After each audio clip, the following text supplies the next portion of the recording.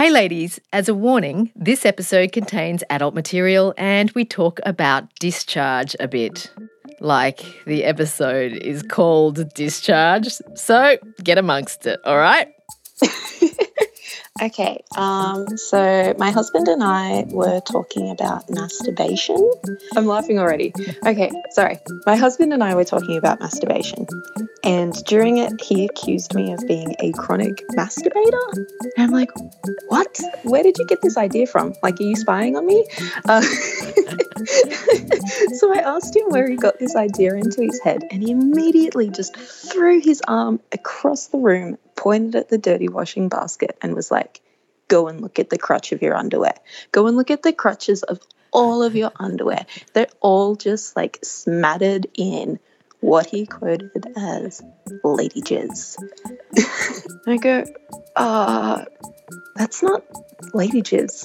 That's just vaginal discharge.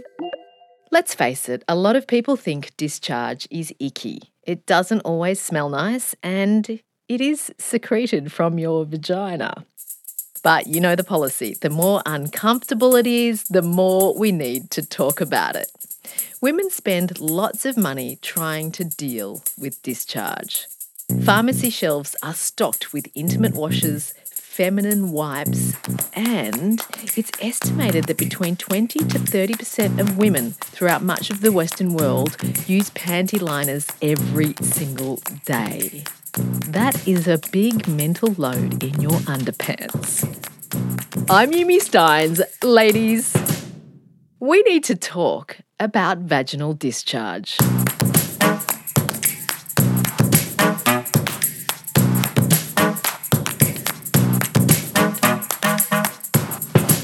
Absolutely nothing.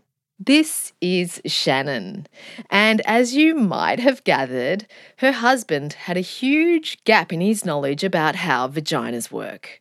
And she kind of did too. She says vaginal discharge didn't come up in her sex ed classes ever, and when she was growing up, no one was talking about it. I always kind of grew up, I thought like I just had thrush. I just figured it was that. No one ever told me that like vaginal discharge was just a normal, everyday thing that women have. I did actually, once I got out of high school when I was 18, I did actually get thrush. That was a real funny experience because I'm like, holy shit, like this is actually what it is. What I've experienced for all of my childhood, I guess that's normal. So up until then, you thought you'd had thrush that entire time until you really got thrush? Yeah. I never talked to anyone because no one talks about these things. Agreed. I know, because before this episode, I reckon I'd had a total of 10 minutes of discharge chat my entire life. It's a shame because discharge is fascinating. Doctors reckon we secrete almost 1 teaspoon of the stuff every day. And it can be pretty fluid. Get it? It fluctuates throughout the month, depending on where you're at in your cycle. But how much do any of us know about discharge? Because it's true, we rarely do discuss it. Actually, I just met up with a friend yesterday. I told her about this story and she goes, oh, like the stuff in your undies? And I'm like, yeah, have you ever talked about that to anyone before? She goes, no, like I've never even consciously thought about it. And I said, there's a name for it.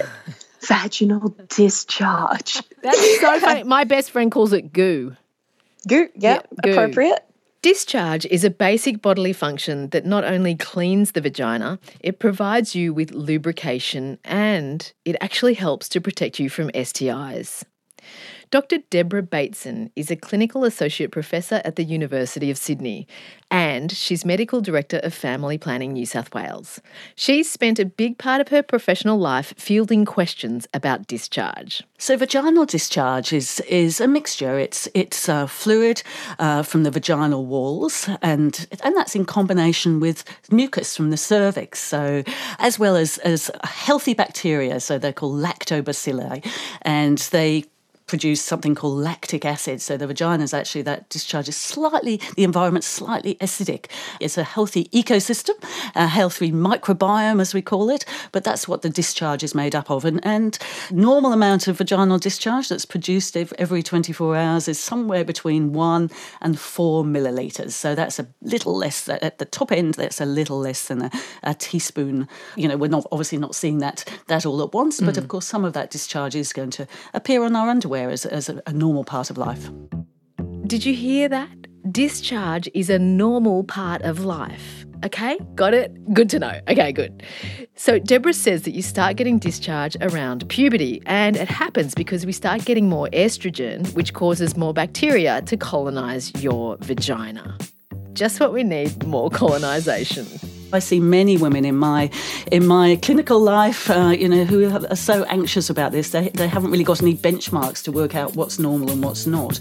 But it's very normal to have this vaginal discharge. It keeps, it allows us to have comfortable sex, for instance. It allows us to walk around comfortably, actually. Well, we know after menopause, then that amount of lubrication decreases, and that can be incredibly painful for women. They can walk around feeling very uncomfortable because of that sort of lack of lubrication and friction. Is that right? Sometimes. Yes. So I never knew that. That's really interesting. So just for generally walking around, you need a little bit of... just for walking. Not everyone. There's gradations of everything. Yeah. But sometimes we have, women after menopause, and I see some women sometimes who have early menopause for a variety of reasons, and they can have very, very difficult times with what we sometimes call vaginal atrophy. I hate that word, but it is vaginal dryness, really. And so we need to, give good advice around lubrications, to additional lubrications. But, we know that for young women, the body is doing its bit. And it's a very sad thing sometimes, in a way where the body's doing its natural thing. All is good, all is healthy, but women can feel very anxious about that for a variety of reasons. I've noticed that discharge changes during the menstrual cycle. Can you explain what goes on with it? Yeah, so the discharge does change because of the influence of hormones. The vaginal discharge starts off as dry and sticky, and then as we approach ovulation, so there's an increase in estrogen, and the discharge changes consistency. It becomes a little bit like an egg white, as we always describe it. It becomes stretchy and slippery, and then after the egg's been released, we pass the fertile phase, then you get a decrease in the estrogen, increase in progesterone, and the mucus changes again and becomes thick and sticky. So again, what that's doing is actually optimising the ability for sperm to actually swim through the mucus at the fertile time. That's really interesting. I've never thought about it or heard it described in that way, so that sperm can swim through it. That's right. Wow. The body's amazing, isn't it? It's amazing. That's cool. Okay, so that's why it changes around ovulation time. Of course, that totally makes sense. Tell me about chronic thrush and recurring bacterial vaginosis. Yeah. Both of those can cause a lot of discharge. What's going on that happens? A lot of women have come across thrush in their lifetime, but we know that sometimes it can be hard to work out, is this normal or not? How it presents, it's like a sort of cottage cheesy type of discharge, and it's usually associated with an itch and what we call inflammation, so there can be redness and real soreness. Sometimes on intercourse, but sometimes just daily life. And it's caused by an overgrowth. We've all got there's usually a little bit of yeast hanging around, but it's caused by that overgrowth of the yeast. And it's often caused actually by, wearing hot, sweaty clothing. We know that wearing tight gym clothing, for instance, can create a hot, moist environment. So there's not enough air circulating, not enough breathing. I often tell the young women that I see, I'll say, who sometimes will have recurrent thrush, and I'll say, tell me a couple of things. Are you wearing underwear at night? And they'll say, of course I'm wearing underwear at night, don't we all? And I'll say, really, that is not a good idea, because you're just not allowing that whole area to breathe and air to circulate and keep things light and airy and decrease the risk of thrush. And I'll also ask, are you wearing panty liners? And we know that many women wear panty liners, some every day. And again, that can actually create a perfect environment for thrush to thrive in. Why is that? Keeping things dark and hot and overly moist can mean that thrush will grow if you're in those sorts of environments. So panty liners are those very thin pads that you wear on the inside of your knickers. They are. Yeah. They actually help create thrush if you're not careful. They can. So there's really what I really campaign against is actually against this daily wearing of panty liners. It's often a vicious cycle, because women will actually notice that they've got a discharge. They'll feel very anxious about it, very worried about it, and then they'll start to use panty liners, and sometimes that'll creep up to wearing them every day. Right. And that can actually have the paradoxical effect of actually increasing the chance of thrush and also of bacterial vaginosis as well. So what's the difference between bacterial vaginosis? Yeah, so they're very distinct. So bacterial vaginosis, it looks a bit different. It's tends to be a sort of slightly greyish, greenish, more frothy sort of discharge, and it generally doesn't cause an itch. And sometimes we do say, look, it is a little bit like a sort of fishy type of odour. And I certainly see women who sometimes can even be, housebound. They can have great anxiety going on public transport. Often it's been just from a throwaway line from a sexual partner, for instance, who said, oh, what's that odour? And it's been incredibly challenging, and often it's taken years for them to actually come and see me. Wow. That's so full on about people getting housebound by their own fear of their own bodies or their reluctance to inflict their smell on someone else. It's a shocking thing, isn't it? And it really is, fed by, well, what I'll call inverted commas, the feminine hygiene industry. There should be no such thing as an industry associated with feminine hygiene, but it's, they, for profit really, are shifting the norms about, what's normal. And so, in fact, many women will feel very anxious about something that's very normal and feel that, that in fact, we should all be smelling of rose petals or something, some vanilla pods or something.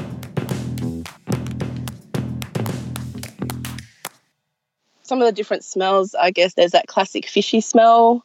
I guess before your period, you get that sort of irony, bloody sort of smell coming through. Sort of smells like that. Sometimes it didn't smell like anything. This is Amy. She's in her 30s and she's been anxious about her discharge since she hit puberty.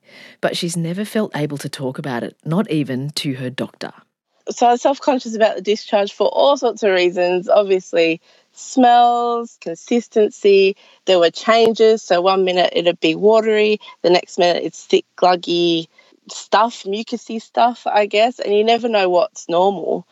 And, you could go to the doctor, I guess, and ask, but if one day you've got nothing and the next day you've got something else, you can't really go to the doctor and say, oh, on this day it was this and this day it was that.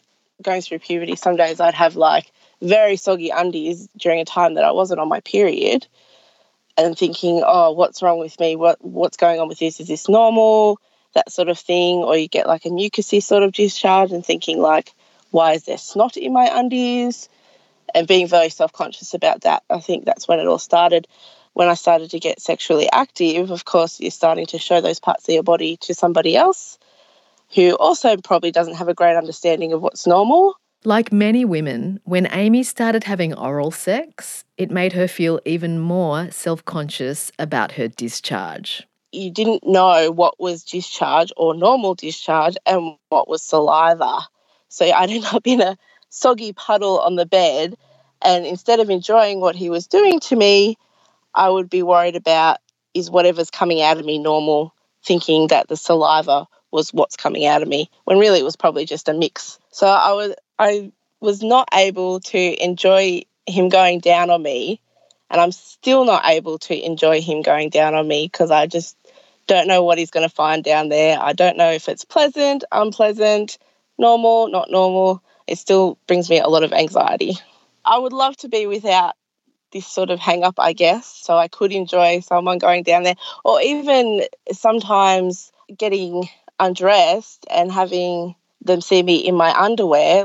I'm definitely a sex in the dark sort of person because I don't want them to see my underwear, which could have anything in there. We're getting it on and we're getting in the mood and we'll be in bed, and then I think, oh my God, do I have vagina snot in my underwear? That is not sexy. And alongside navigating all this anxiety, Amy also noticed a change in the way her underwear looked.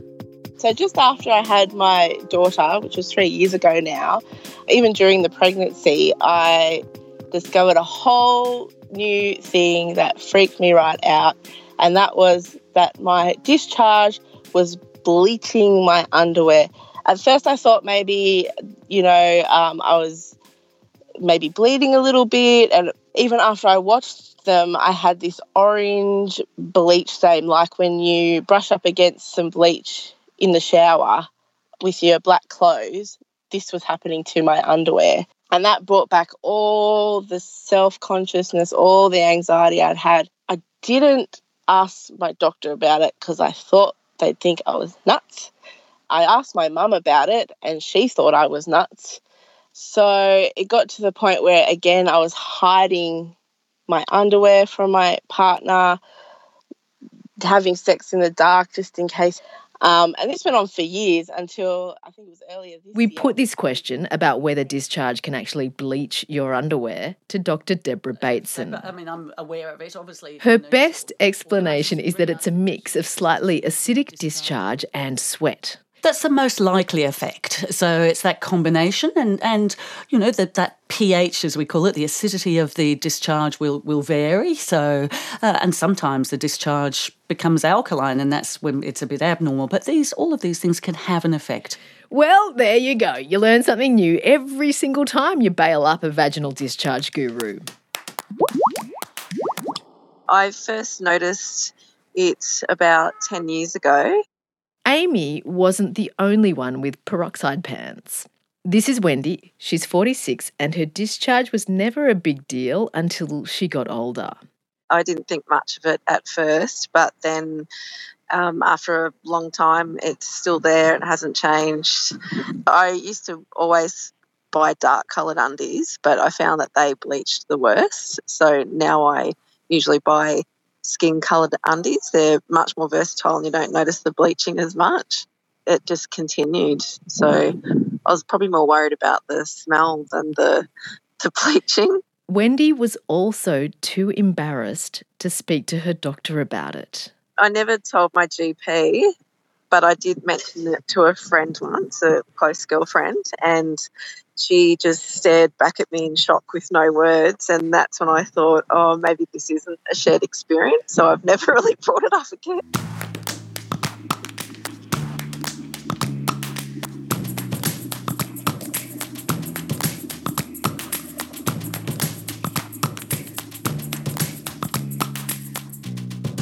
Deborah says she sees plenty of women who are ashamed of their discharge. A lot of my job actually is talking to women, examining women, just helping them work out what's normal for them. And it's normal to have a bit of an odour associated with that. So it's getting to know your body. You can come along and talk to someone, but it is, and see someone and just to check in, because we don't talk about it enough at school and we don't share experiences. So it can be very challenging. But basically, normal, healthy discharge, it's a slightly yellowish colour. The odour is just a gentle vaginal odour, but that can vary between women as well. The difference is often to do with the sweat-bearing glands on the vulva, in fact, in the hair-bearing areas of the genitals. So, and that can sometimes be associated with an increased odour. So it's important to keep the outside skin clean.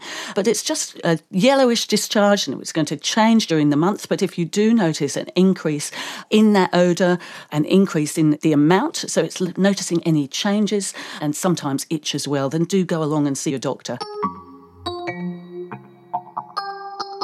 When we told our listeners that we were going to do an episode about discharge and put a call out, do you want to ask questions? And the feedback we got was pretty overwhelming that women are embarrassed about the way their vaginas smell. Yeah.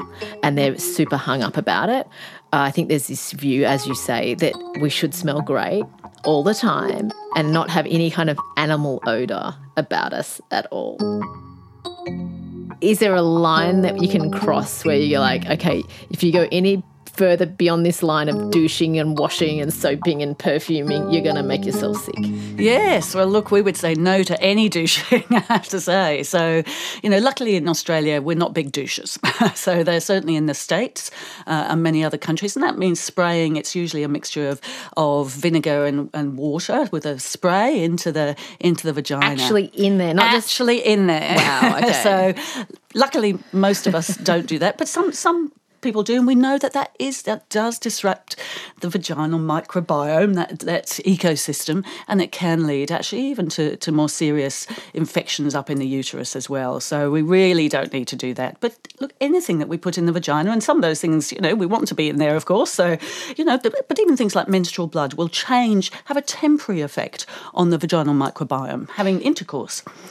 But it's when that gets disrupted, and that's those scented things. So the feminine deodorizers, really no one should be needing to use a feminine deodorizer. And as I say, it can build up a vicious cycle where, in fact, it can have paradoxically the opposite effect and actually create troublesome discharge, and sometimes potentially also decrease the body's resistance to sexually transmitted infections, for instance. So we're both fully clothed. Would you ever be able to smell something coming from a woman sitting as close as I am to you?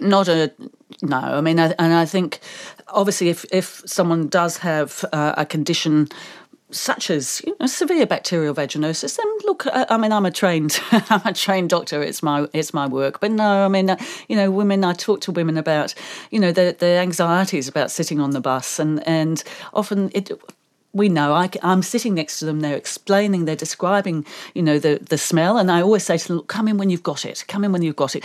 And they'll come in, and of course, there's nothing for me to notice that's any different in overwhelming majority of cases. And we know that it's just about women.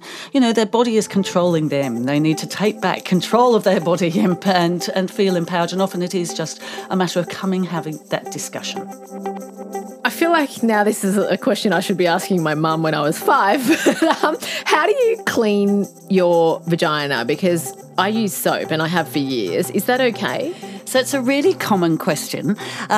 What I need to say, we need to think about our vagina and then we need to think about our vulva. So it's really important to clean the vulva, that's the outside bit, and using soap, but generally using unperfumed soap that's not going to cause irritation is important. But we don't need to be putting any soap inside the vagina. We need to steer clear of that, nothing inside, because the vagina actually cleans itself. See how smart it is? So ladies, do your vagina a favour. Don't wear underwear to bed. Aim to buy cotton undies, or at the very least, make sure they have a cotton gusset. If you're into washing down there, you can use soap around the vulva, but you don't actually need to clean inside with anything. Your vagina doesn't need a steam clean. Intimate wipes and washers are a waste of money. And think carefully about what you put in your vagina, which, let's be honest, is pretty good life advice anyway. I'm Yumi Steins. It's been really awesome talking discharge with you. And if you know someone who needs to hear this podcast, please grab their phone and show them how to subscribe. You can find Ladies We Need to Talk on a podcast app or on the ABC Listen app. Ladies, it's produced by Cassandra Steeth, supervising producer is Madeline Jenner, and our executive producer is Justine Kelly. This series was created by Claudine Ryan. The manager of Audio Studios is Kelly Reardon.